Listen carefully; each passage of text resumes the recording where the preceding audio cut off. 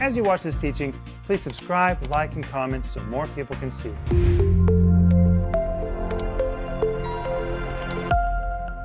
Welcome to Home Group. My name is Rick Renner, and my friend, when we say home group, we really mean this is our home group. And you guys know that in our Russian online church, we now have home groups all over the world. They don't just meet with our official home group.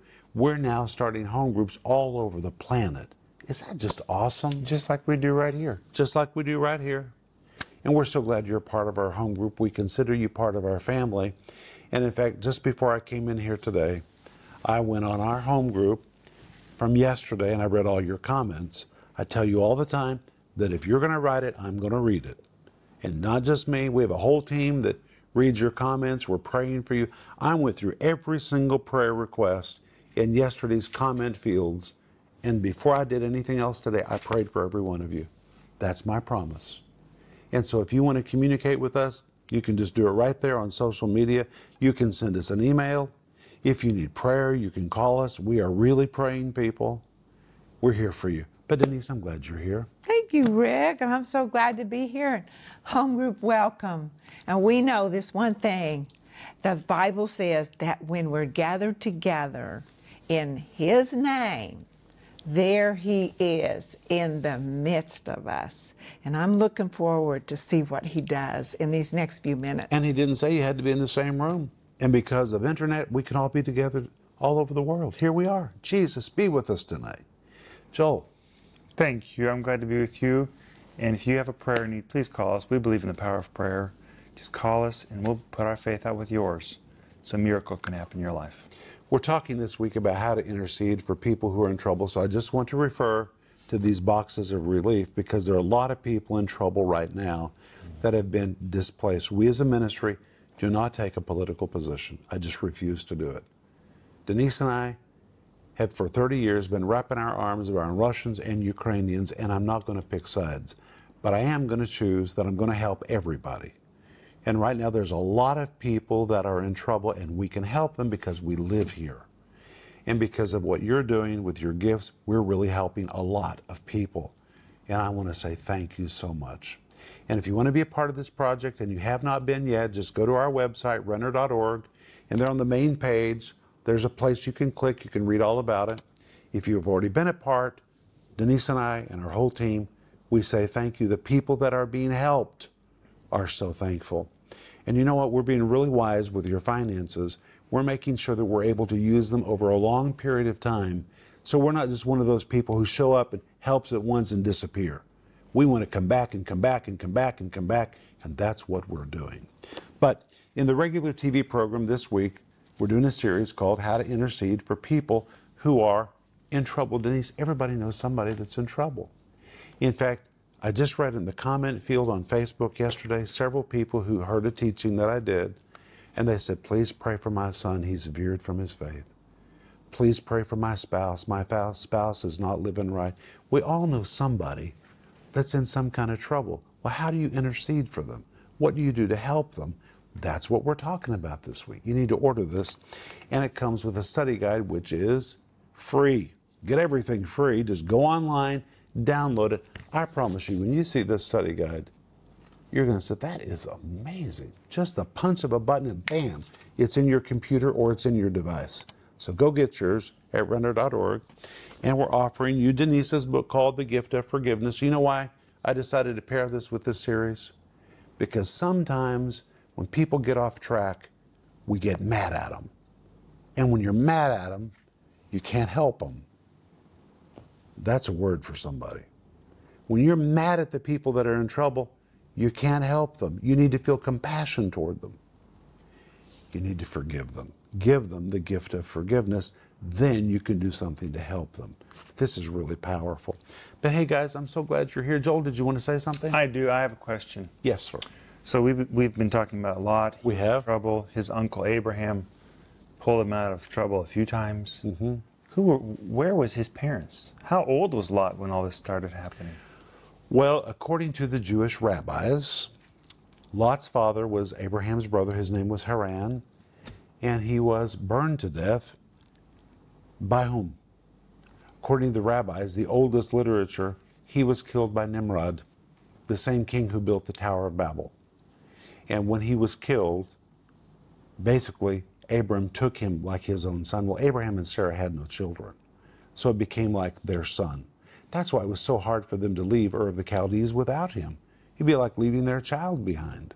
But that's all we know, and you can't verify that by the Bible, but that is what very ancient rabbinic literature says. But let's go back to My Genesis. next question. Okay, go ahead. So we talked about chapter 13, how Abraham and Lot tried to figure out their problems because their servants, their people were having conflicts, and so they decided to separate. Right. And Lot decided to go to Sodom and Gomorrah. Well, not really. He said he was going to go to the valley. The valley, okay. So in verse 14, the first sentence says, and war broke out about this time. And Lot loses everything. And he's taken and he's captured. He's taken but that's right. And here's my question. So Abraham goes in to save his nephew.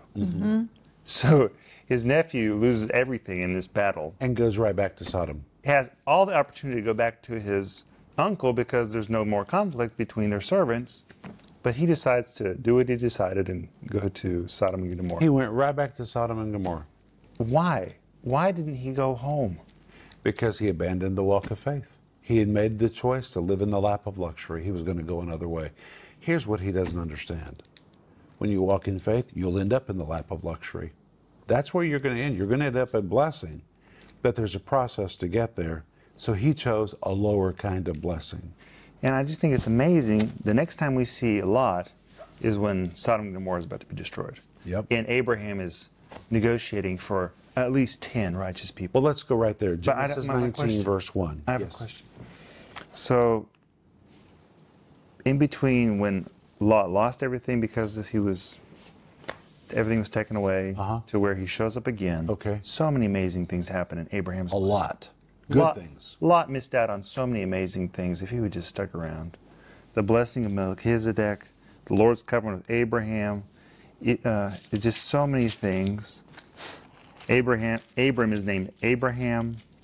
Sarai is named Sarah. The son is promised to Sarah. So many things Lot just missed out on because he decided to stay with his decision and move to Sodom and Gomorrah. Those are very good points. And I think that it's very sad that, and remember what Jesus says, if you stay to the vine, you'll be fed. That's good, Joel. And I think for Lot, Abraham was his Vine. vine. It was his source.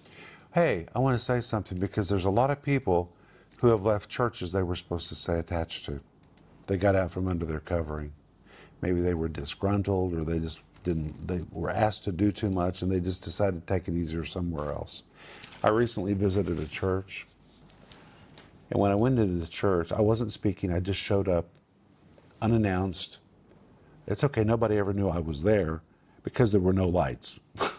I don't understand this new thing of everybody sitting in darkness when the Bible says God is light. I always think, turn on the lights. I like to see who I'm worshiping with.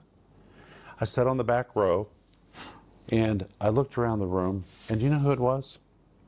The whole room, I would say 80% of the room, was filled with people about our age, sitting in the dark, with a worship team, young, and nobody was singing. They were just being entertained. And when I looked around the room, I began to recognize some of them. This was in Tulsa. And I realized these are people who have left where they served and they've come where they can just sit in the dark and no requirements. They're just sitting there. They don't even sing. Just sit in the dark and leave. Earlier, they were involved. They were seeing the power of God. They were activating their faith.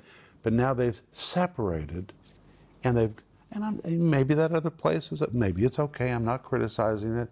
But I'm going to tell you, a lot of those people once walked a higher walk. They separated from something that God wanted them to remain attached to. But guys, we got to go to Genesis 19. Let's go there.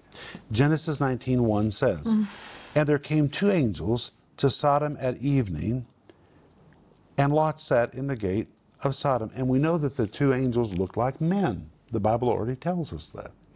And we're taught in Scripture, Hebrews chapter 13 says that you can entertain angels unaware. Denise and I once had an encounter, 100% it was an angel. It was an angel. I even said to this person, "Where are you from?" And the answer was, literally, this is what the person said, "Heaven, of course." Shivers went all over us. And when the person left, Denise said, "I'm going to run out to the door and see if I can find that person." There was no person. We were entertained by an angel unaware. Well, now, two angels who look like men show up in Sodom, and guess who's sitting in the gate? Lot. What in the world is he doing in the gate of the city? This is a righteous man. Only leadership of the city sat in the gates. That was their seat of authority. Well, for Lot to be in the gate of the city means he has to be approved by the people of Sodom. They're not going to put somebody in the gates that does not endorse what they're living. So for Lot to sit in those gates means he's become so blended in, he's become a Sodomite. That is, this righteous man's become a Sodomite. He's one of them.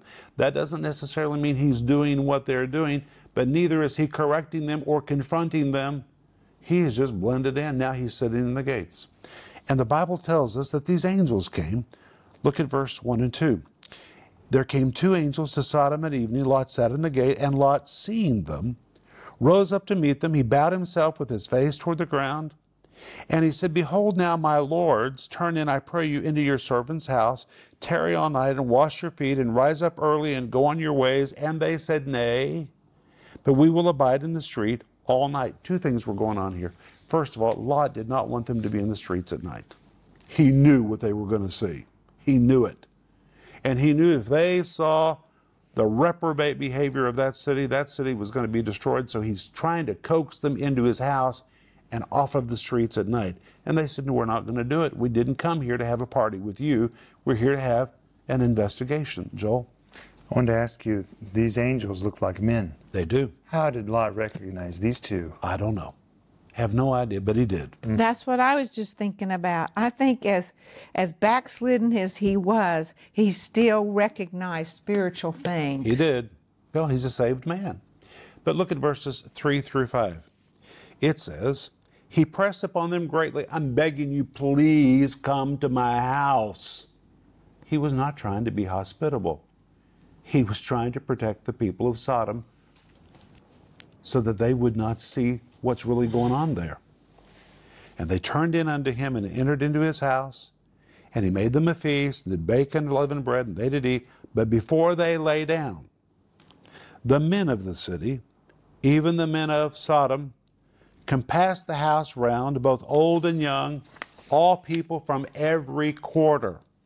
And they called unto Lot, and said, "Where are the men that came unto thee this night? Bring us out unto us that we may know them." Men of all ages, young and old, surrounding Lot's house, which also means he was so notable in the city, everybody knew where he lived. And they all showed up at his house and said, "Hey, those men, why are you keeping them to yourself? Bring them to us that we may know them." Know them doesn't mean that we might shake their hands. It's talking about gang rape. They wanted to rape these men. And the Bible tells us, verses 6 and 7, Lot went out at the door unto them and shut the door after him. And listen to what he said, and this will tell you how blended he's become with the city. He said, "I pray you, brethren, do not so wickedly." He calls them brethren, brothers. Even though he was a righteous man, he had become a Sodomite. Brethren. I'm not saying that Lot was guilty of sexual perversion, but he was one of them. That is just amazing. This is the same Lot who walked in faith with Abraham, the same Lot who once helped build altars, the same Lot who experienced the preservation and protection of the Lord. Now he's calling Sodomites his brethren. And in verse 8, he says, "Don't do such a wicked thing, rape these men." And to show you how reprobate he's become, and by the way, Christians can become reprobate. You know, Denise, when you and I were kids, and probably when you were kids, if you called somebody reprobate, that was really bad. You reprobate. We didn't even know what that meant. The word reprobate, the Greek word adikimos, describes a mind that can no longer think normally because it's flawed. What was once created to be brilliant is no longer functioning the way it was intended to think.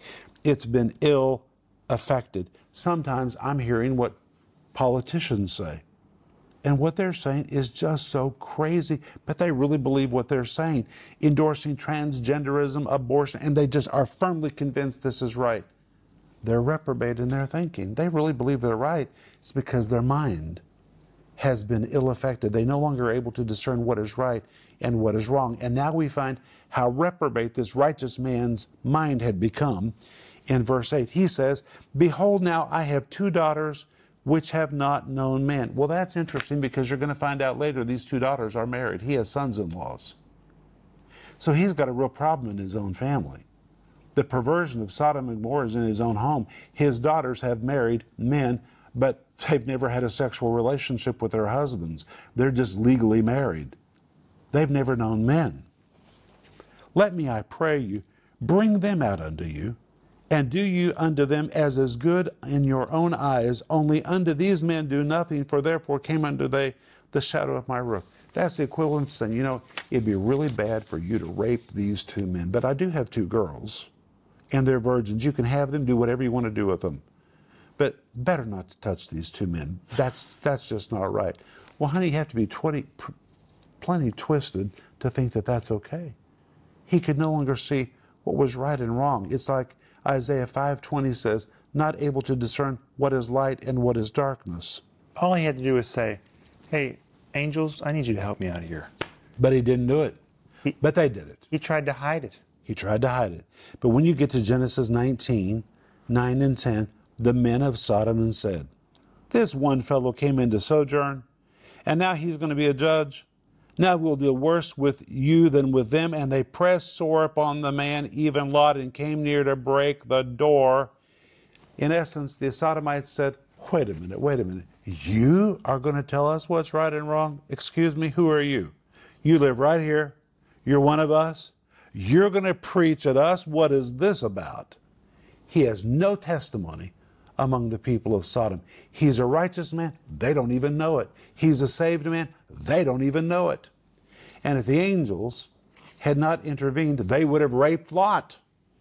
But the Bible tells us in verse 10 and 11, the angels, the men, put forth their hand, pulled Lot into the house to them, and shut the door, and smote the men that were at the door of the house with blindness, both small and great, so they wearied themselves to find the door. Now imagine, Denise, so consumed with lust, rather than say, we can't see, we've lost our sight. They're saying, can somebody find the handle? Where's the door? Let's find that door. They can't even see. And that's what sin does to you. It twists you. It distorts your view of things. It's just amazing. But God saved Lot. Why? You're going to find out tomorrow. It was because of Abraham. It wasn't because of Lot. Lot didn't even want to be saved. Maybe you know somebody that doesn't want to change. They don't want to be saved. They don't want to be delivered. Well, then you pray. God will do it for you. And that's why I want you to go online and get the study guide called How to Intercede for People Who Are in Trouble. This will show you how to do it. But we're out of time, but we're going to come back tomorrow and begin right here. See you tomorrow.